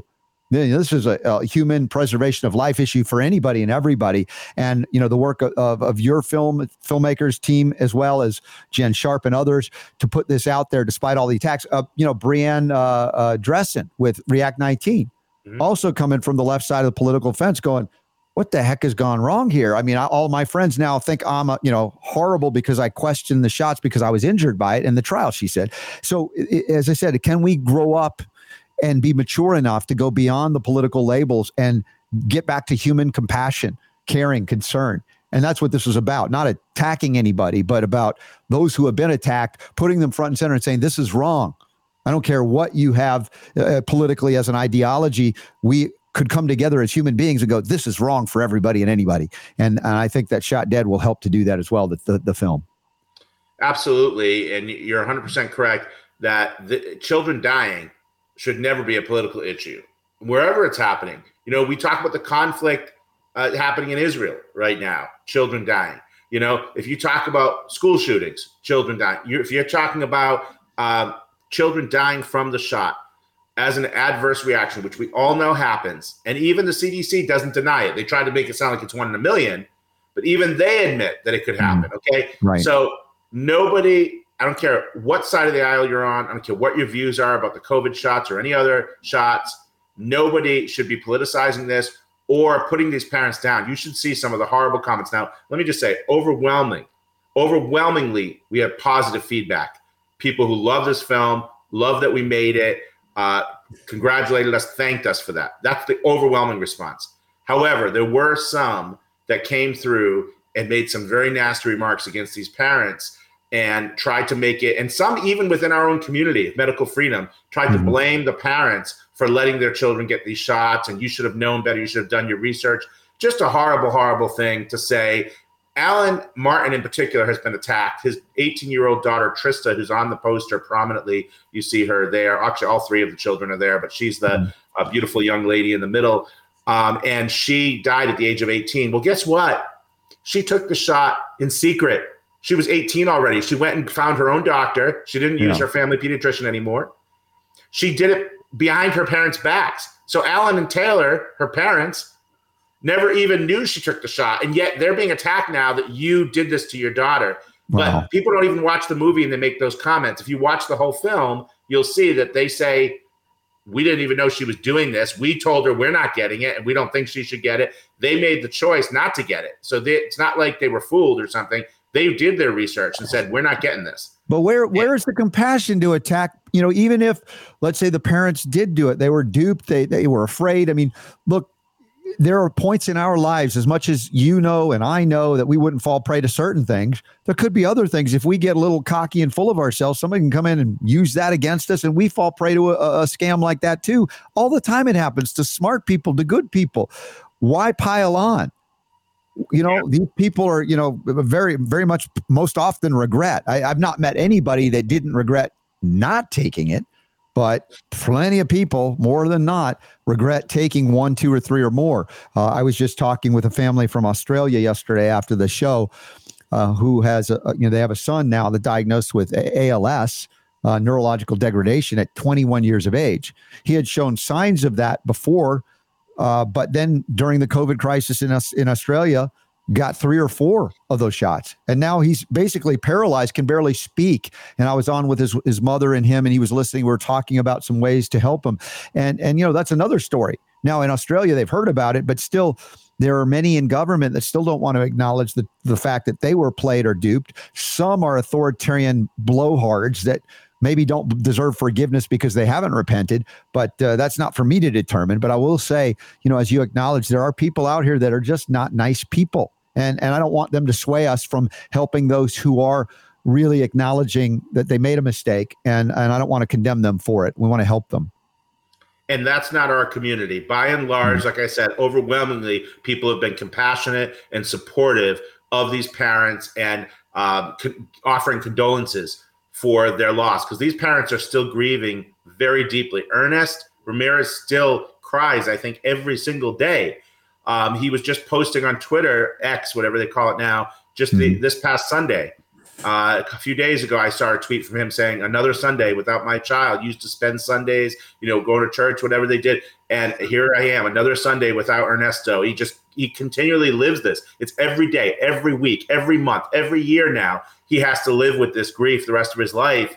And he has deep regret about it, of course. But he wasn't stupid. It's just, do you know what they were doing? I mean, but anyone listening, well, your listeners know too, but you know what they were doing to us. They were pressuring people. You're going to lose your job. You're going to get fired. Doctors, you're going to have your medical license taken away. Like, we're going to ruin your lives. You're not going to be able to travel again. You're never going to be able to leave the country. You're not going to be able to do anything fun, go to any restaurants. Your life will be over if you don't get this shot. They basically made it sound like you're going to have no life left here on earth anyway if you don't get it. So you might as well get it. You're not going to college. You're not doing anything if you don't get this shot. That's the kind of pressure we were under from the government. So I don't blame people, honestly. I mean, I spoke to, I can't even tell you, hundreds, maybe thousands of people in 2021, 2022, parents. My son just got into Yale. He's been working his whole school career for this, straight A student, honors, all kinds of activities. He's traveled, done, volunteer work in Central America, everything. He's done everything to get to this point. We're not passing this up. They're saying he has to get a COVID shot. What do we do? Is there any way we can get an exemption? But if we can't, we're just going to have to take a chance. He got into Harvard. He got into Columbia. I mean, I said to those parents, I said, listen, that piece of paper, is there anything in the world, any job, any degree that's worth more than your child's life? Just think about that for a moment. You don't have to answer me. Just think about that. And they would just say nothing. And I hope, I didn't follow up with every one of them. I hope that most, if not all, hopefully all, took that, thought about it, reflected, and if they didn't get the exemption, their child didn't go to school and didn't get the shot. Now, of course, most of these kids turned 18 within a few months of the school year starting, and they could get it themselves anyway. So we can't obviously the parents were kind of powerless at a certain point, but any child who did this just to go to a college and get a piece of paper, and the vast majority of colleges now, universities, are just liberal indoctrination camps, as you know. The paper, it's not even worth the paper it's printed on, these degrees. So to risk your life for that, but again, Robert, we were all 18 once. Mm-hmm. We were 17, 18 years old, going to college, right? You went, I went. Okay. You didn't want to luckily, you and I didn't have to deal with that. There was no COVID shot mandate or anything else. So we were able just to go to school and just have a normal college experience. But would we have chosen differently at 17, 18 years old? I mean, you didn't have the knowledge you have now back then. No, I mean, that's the vulnerability that we all have. And part of that vulnerability, Brian, is that we have bowed down to authority or false authority, authoritarianism. And, even people in the various churches have done so as well, where they've basically said, you know what, I'm here to try to preach the word of God, but when it comes to this issue, I'm going to turn it over to government. Like, that doesn't fly with me. Many people here in this audience saw through it, but there were many people that are also, going to the same church, synagogue, mosque that many of you go to, and they lived in complete abject terror and fear and listened to government and not God at that time, and took a vile shot that altered DNA protein synthesis. To what end? To artificially induce antibody responses to something that was not in any way, shape, or form a natural substance that was created of God, if anything, arguably manufactured by man, or in the artifice, the fear of something that wasn't even real led us down a path of what? Doing something not, I believe, godly at all, to assault and insult and destroy and debase the genetic integrity of the species through, someone like Anthony Fauci or others. I mean, just look back and just say, I'm sorry. I will do better. I'm not going to do that again, rather than continually fight and say, I'm going to get in my corner and put up my dukes because I'm never going to admit I'm wrong. You guys wanted everybody dead. I mean, the whole kind of stories, even Biden, as he's talking to Elmo the Muppet, the puppet and the Muppet, talking about, a winter of death if you don't get the shot. If you don't wear a mask, kids, you're going to kill your grandma. I mean, how did we ever fall for it? And I don't mean you and me necessarily, but plenty of Americans did. I know. I still, I learned a lot about human nature, about this country, but not just this country, the world and human nature during those years. I thought that we were stronger than that. I thought people had more integrity and would stand up to that kind of bullying and that kind of dictatorship, which is really what it was. But they didn't. So I think they learned a lot too. This was a test because there's bigger things coming, as you know, that they're working on maybe very, very soon, especially this year in an election year.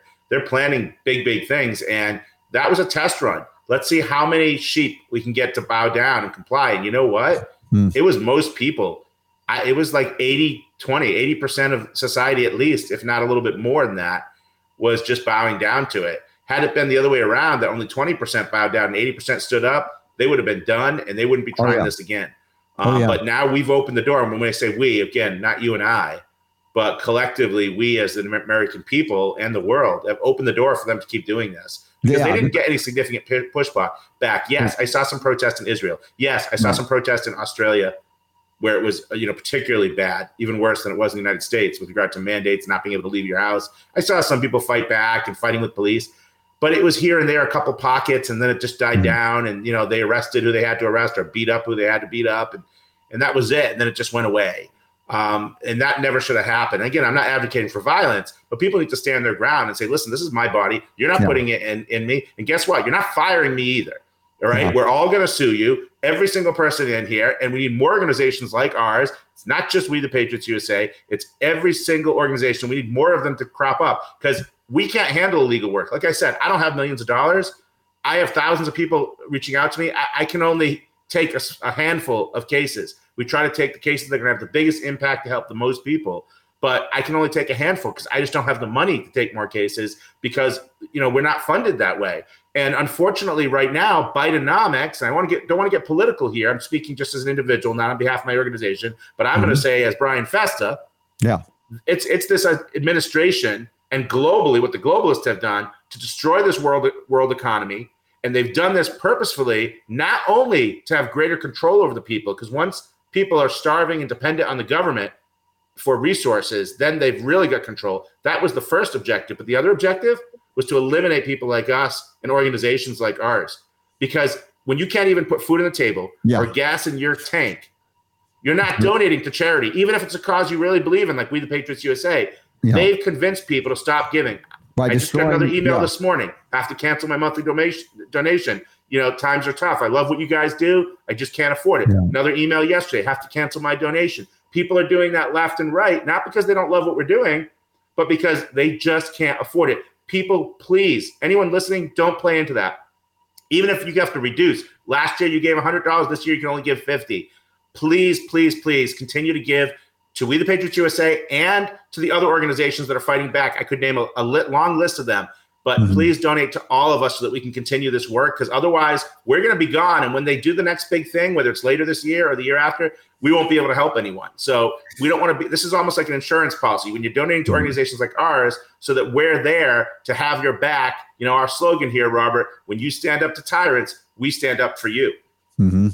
And to your point, the destruction of the purchasing power of the Federal Reserve note, wrongly termed $1, is inevitably designed to enslave the people, because you're paying, even donating with evidences of debt, which is what those things are. The only reason they're considered money is because people accept them for exchange of stuff, but it takes a lot more of that paper to get what you used to get for a lot less of that paper. That's the inevitability of the destruction of the Federal Reserve note dollar, designed to bring on the demand for a digital dollar. We talk about central bank digital currency. How will they get us to accept it?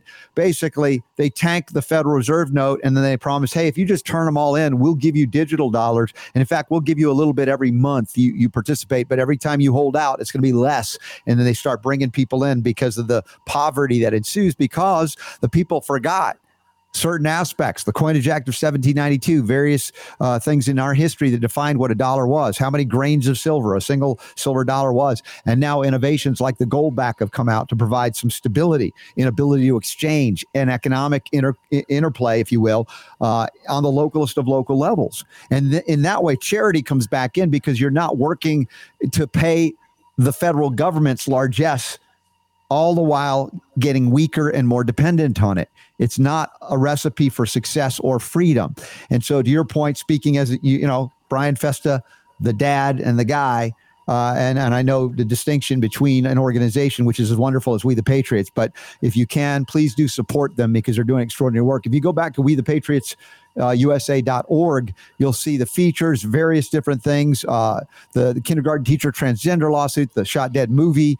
You can become a member, of course, the COVID fraud litigation fundraiser. There's a lot of things going on that you could support that are very worthy of your support. But as I say, I'm encouraging you to begin to look at money differently. Read to your kids, Whatever Happened to Penny Candy by Richard Maybury.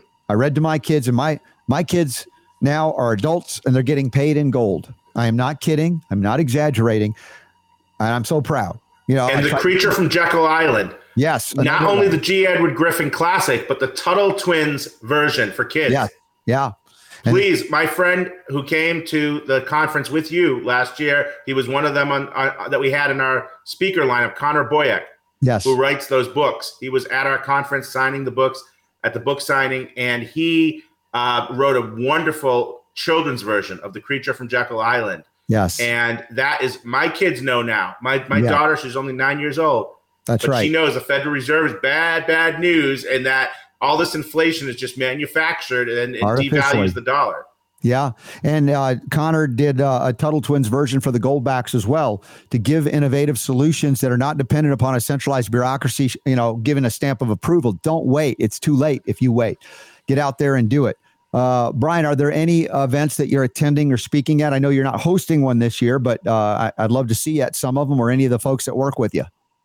Well, we'll see. Again, our because of the downturn in the economy, our spending budget for travel and speaking and events has shrunk quite a bit. But I am speaking in Santa Monica. There's going to be a panel discussion following the movie screening, so I will be speaking this weekend there But yeah, if anyone listening is part of the group that's organizing an event, certainly you can invite me and I'll try to fit it in my calendar. I do speaking engagements all over the country. I've done them, in the past, formerly being in the Northeast and now being all the way out in Idaho, and I've gone to California. So literally from coast to coast. So if anyone does want to have me, I'd be happy to do that. But no, I don't have anything in the immediate future. It's still early in the year, though. We're only on February. It's February now. So, yes. Can you believe it? How do we get it? But yeah, thank you so much, for having me on. And again, I do encourage people to go to WeThePatriotsUSA.org, WeThePatriotsUSA.org to support us. The donate button right at the top of the page. Also, ShotDead.org. If you can't make it to Santa Monica, many people listening won't be there this weekend. I know that. That's fine. You can go to ShotDead.org and you can watch and share the film right from that page. And that's a huge, huge help, because every time you do that, ladies and gentlemen, you are potentially saving a life, because there are still parents out there who are contacting us and other organizations saying, you know what?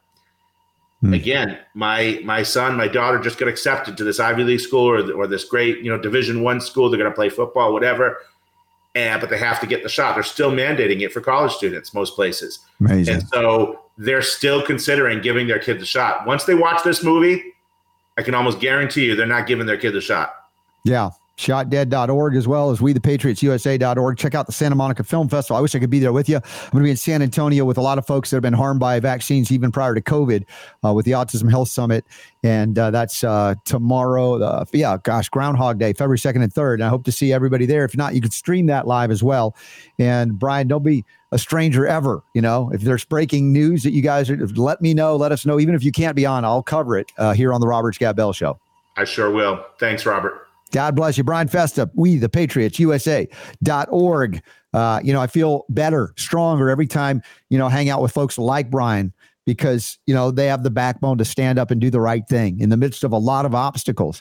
They're not going to, bow down to those power structures that are diminishing our spiritual integrity. And I mean that beyond any religious 501c3 organization, our connection to the source that created us all. And that's a foundational principle of what makes America great, even as we've fallen down on that greatness because we've abandoned it. Many in America have. And this is not to say that I or anybody else here is saying we have to have a state-sanctioned religion. We already have one in violation of the Constitution. That's called modern medicine, the pharmaceutical medical monopoly. That doesn't belong as a state-sanctioned religion or monopoly. No, that we don't need monopolies here in this country or anywhere, in my opinion, but I can only talk specifically about where I am. And again, grateful for that. Hopefully you're strengthened by these interactions and interviews as well. Now, kids, you want to protect your kids. More on protecting your kids. There's an article here about kids who consume energy drinks. Why? Why does a kid need to drink an energy drink? Shouldn't kids have energy that's bouncing off the walls? They're kids, for goodness sake. Isn't that the prime of vitality? And yet the fact that they are tells me what I already knew, as I've lectured in high schools many years now. They don't invite me often, but when I do, it's scary, not because they're carrying weapons, but because they're falling asleep on their desk at 10 in the morning or 1 in the afternoon after lunch. They're so devoid of energy because they're devoid of minerals. They are intoxicated. They are vaccinated. They are all the things that are creating chronicities and diminishment of their vital force. And these kids are consuming energy drinks. And what's the impact of them? The high caffeinated drinks, along with a whole lot of other nasty additives in there, linked to ADHD, anxiety, depression, and other impacts. And we talk about attacking parents who allowed their kids to get the shot. I mean, I don't want to attack parents that are allowing their kids to drink this stuff. I know they're not in control 24/7, but good Lord, if those things are in your home and you say they can't drink them, they're in your home, they're going to go out and get them. It's not that they don't see what you do. They hear what you say, but they see what you do. And if you want them to live differently, you also, mom and dad, have to live differently as well. If there is an energy issue, look to things like chromium, like the 100% whole food chromium we get from Jonathan at choosetobehealthy.com. The food research brand right now is our preferred brand. And you can use the code RSB5 to get a discount when you go to choosetobehealthy.com. Get all the 100% whole food supplements that you need and your kids need as well. My kids take that chromium every day as well. And that allows for them to function without having to resort to energy drinks. But even as adults, if we have to, just to get by, are we really getting by? And look, I don't speak ill of coffee here as long as it's organic. Super Don likes it, although he's drinking less of it apparently now in the new year. But we can enjoy those delicacies. But if we're hooked on them like an IV just to get by, there are other metabolic issues that need to be addressed. And we'll address them on a future show of the Robert Scott Bell Show. Before we go, I got a homeopathic hit. If your butt hurt today by any of the topics we've done, this is the remedy for you.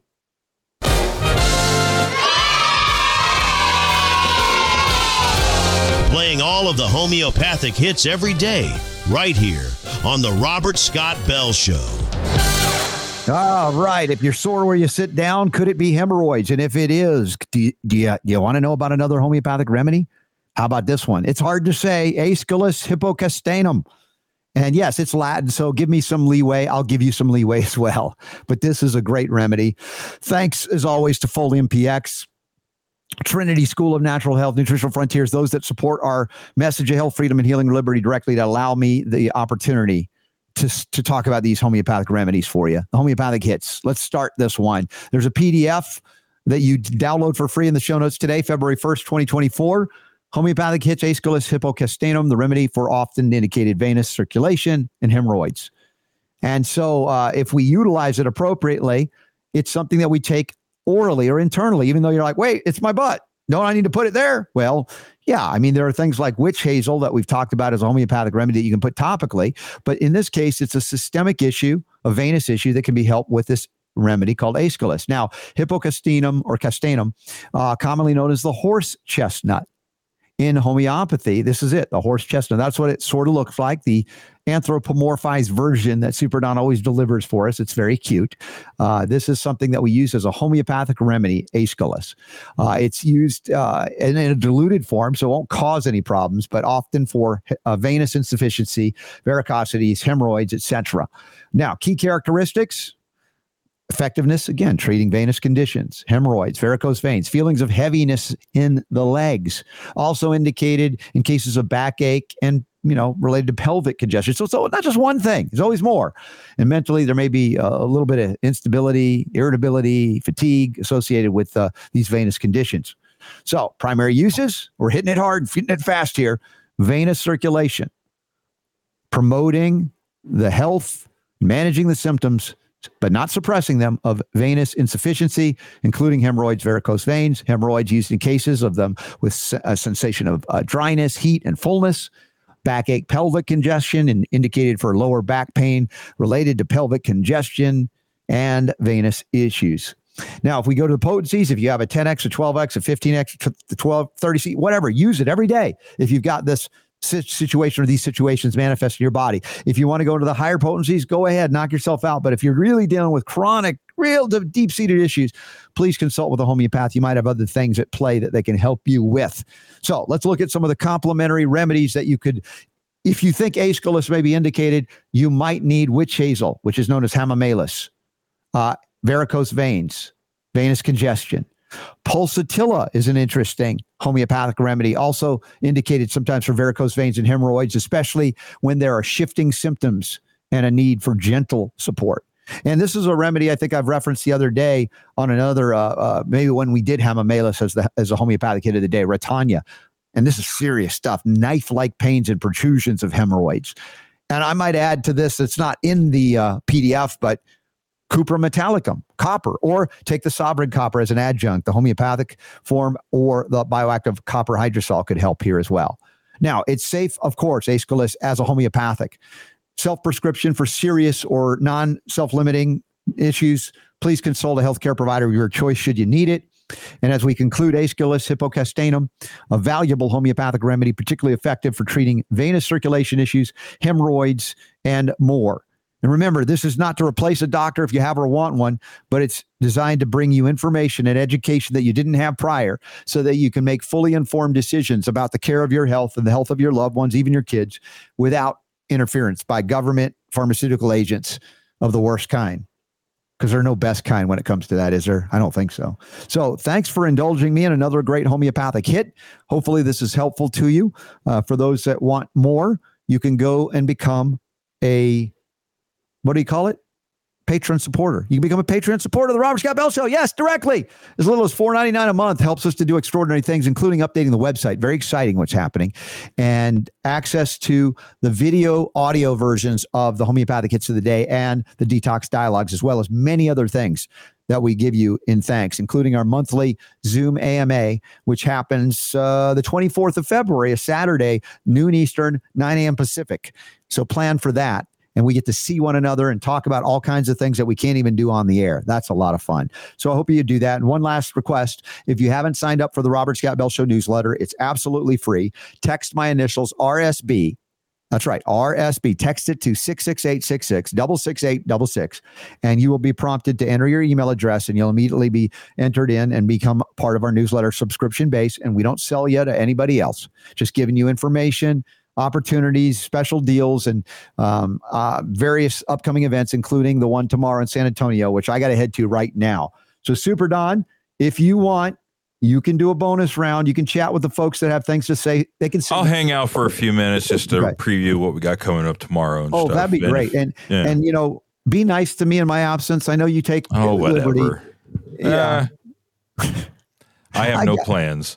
I'm just going to hang out. If people have something to say, then we'll talk about it. If not, then we'll go. I got a dog in the background that's yelling at me to let him go outside. So I'll probably keep it short. It's time for me to fly. And Chris, thank you for that funny comment. I think I talked about maybe turning blue. He said, if you turn blue in the face while wearing those blue blockers, how would you know? That's a very good point, Chris. I don't know. I wouldn't know. You'd have to tell me, Super Don. So in the meantime, while I fly, Super Don, take it away. God bless y'all. And we'll be back from San Antonio tomorrow, God willing, less than 22 hours from now, because the power to heal is still yours. All right. Now, you know, technically, Robert hasn't left yet. He's hiding right now. He doesn't want you to know that he's there. Oh, yeah, he's giving me the shh thing. You know, because Robert is the kind of guy that he is, he should be taken off right now. But he couldn't help it because Leslie asked a question, and because he's got a big heart, he wanted to address that. So Leslie had the question. Just for everybody's benefit, I'll just let you know what it was. Leslie has a friend who had knee surgery. Let me see if it fits all on the screen. It does. Knee surgery a couple of years ago when she woke from the spinal, or after the spinal, from surgery. She began dealing with incontinence. Every appointment with a doctor has made it progressively worse. What can she do? Robert's answer sounds like a chiropractic and or OTR puncture solution as a possibility. So he had to just drop that in there before he left. So what a guy. What a guy. All right. So I want to say hi to Marge over on Rumble, who's hanging out with us today. And the folks on Facebook, what do we got? Facebook and Twitch. And X is a ghost town again. I got to figure out some way to promote X. I don't think we promoted enough. There's a lot of people on X. Then I'd be willing to bet that there'd probably be people that'd be interested in this show, but I got to figure out some way to market that to the folks over there. So real quick, unless you guys have something else for me, just wanted to give you a quick preview. Tomorrow in hour one, we'll have Lisa Hill from Silverite. If you haven't gotten a hold of a Silverite pillow yet, they're awesome. I have one. And not only are they really comfortable, it's got this filler in there called Kapok. I had to look that up to see what that was. It's a plant material that's similar to like a cotton, but it's super fluffy and very comfortable. And the pillowcase is infused with silver. So if you've ever seen, and if you go over to Silverite Global, their website, they've got these close-up pictures of what your pillow ends up looking like after a while, and the stuff that's in it, and that grows on a pillow. And it's pretty gnarly. So the Silverite pillow with the silver will keep that stuff from growing. The bacteria in the goobers in the cooties. So anyway, we'll have Lisa Hill on tomorrow, talk about that. Probably talk about Cardio Miracle as well, because that's something that she is a big proponent of. And then in hour two, we've got Michael Bolden. We always love it when Michael Bolden is on. We'll talk some politics, I'm sure, talk some Constitution, some Thomas Jefferson, some James Madison, and maybe I'll throw him a curveball and we can go on some topic he's not prepared for, but we'll see. So anyway, that is what we have got planned for tomorrow. And I'm going to keep it short as well because I've got some puppies that are not patiently waiting for me to go help them do their business. So on that note, thank you very much for hanging out with us today. We appreciate it. Want to say hello to the folks listening to us on the podcast as well. We appreciate you. And we will see you guys tomorrow. You guys have a good afternoon, and you take care. And be safe. We'll see you then.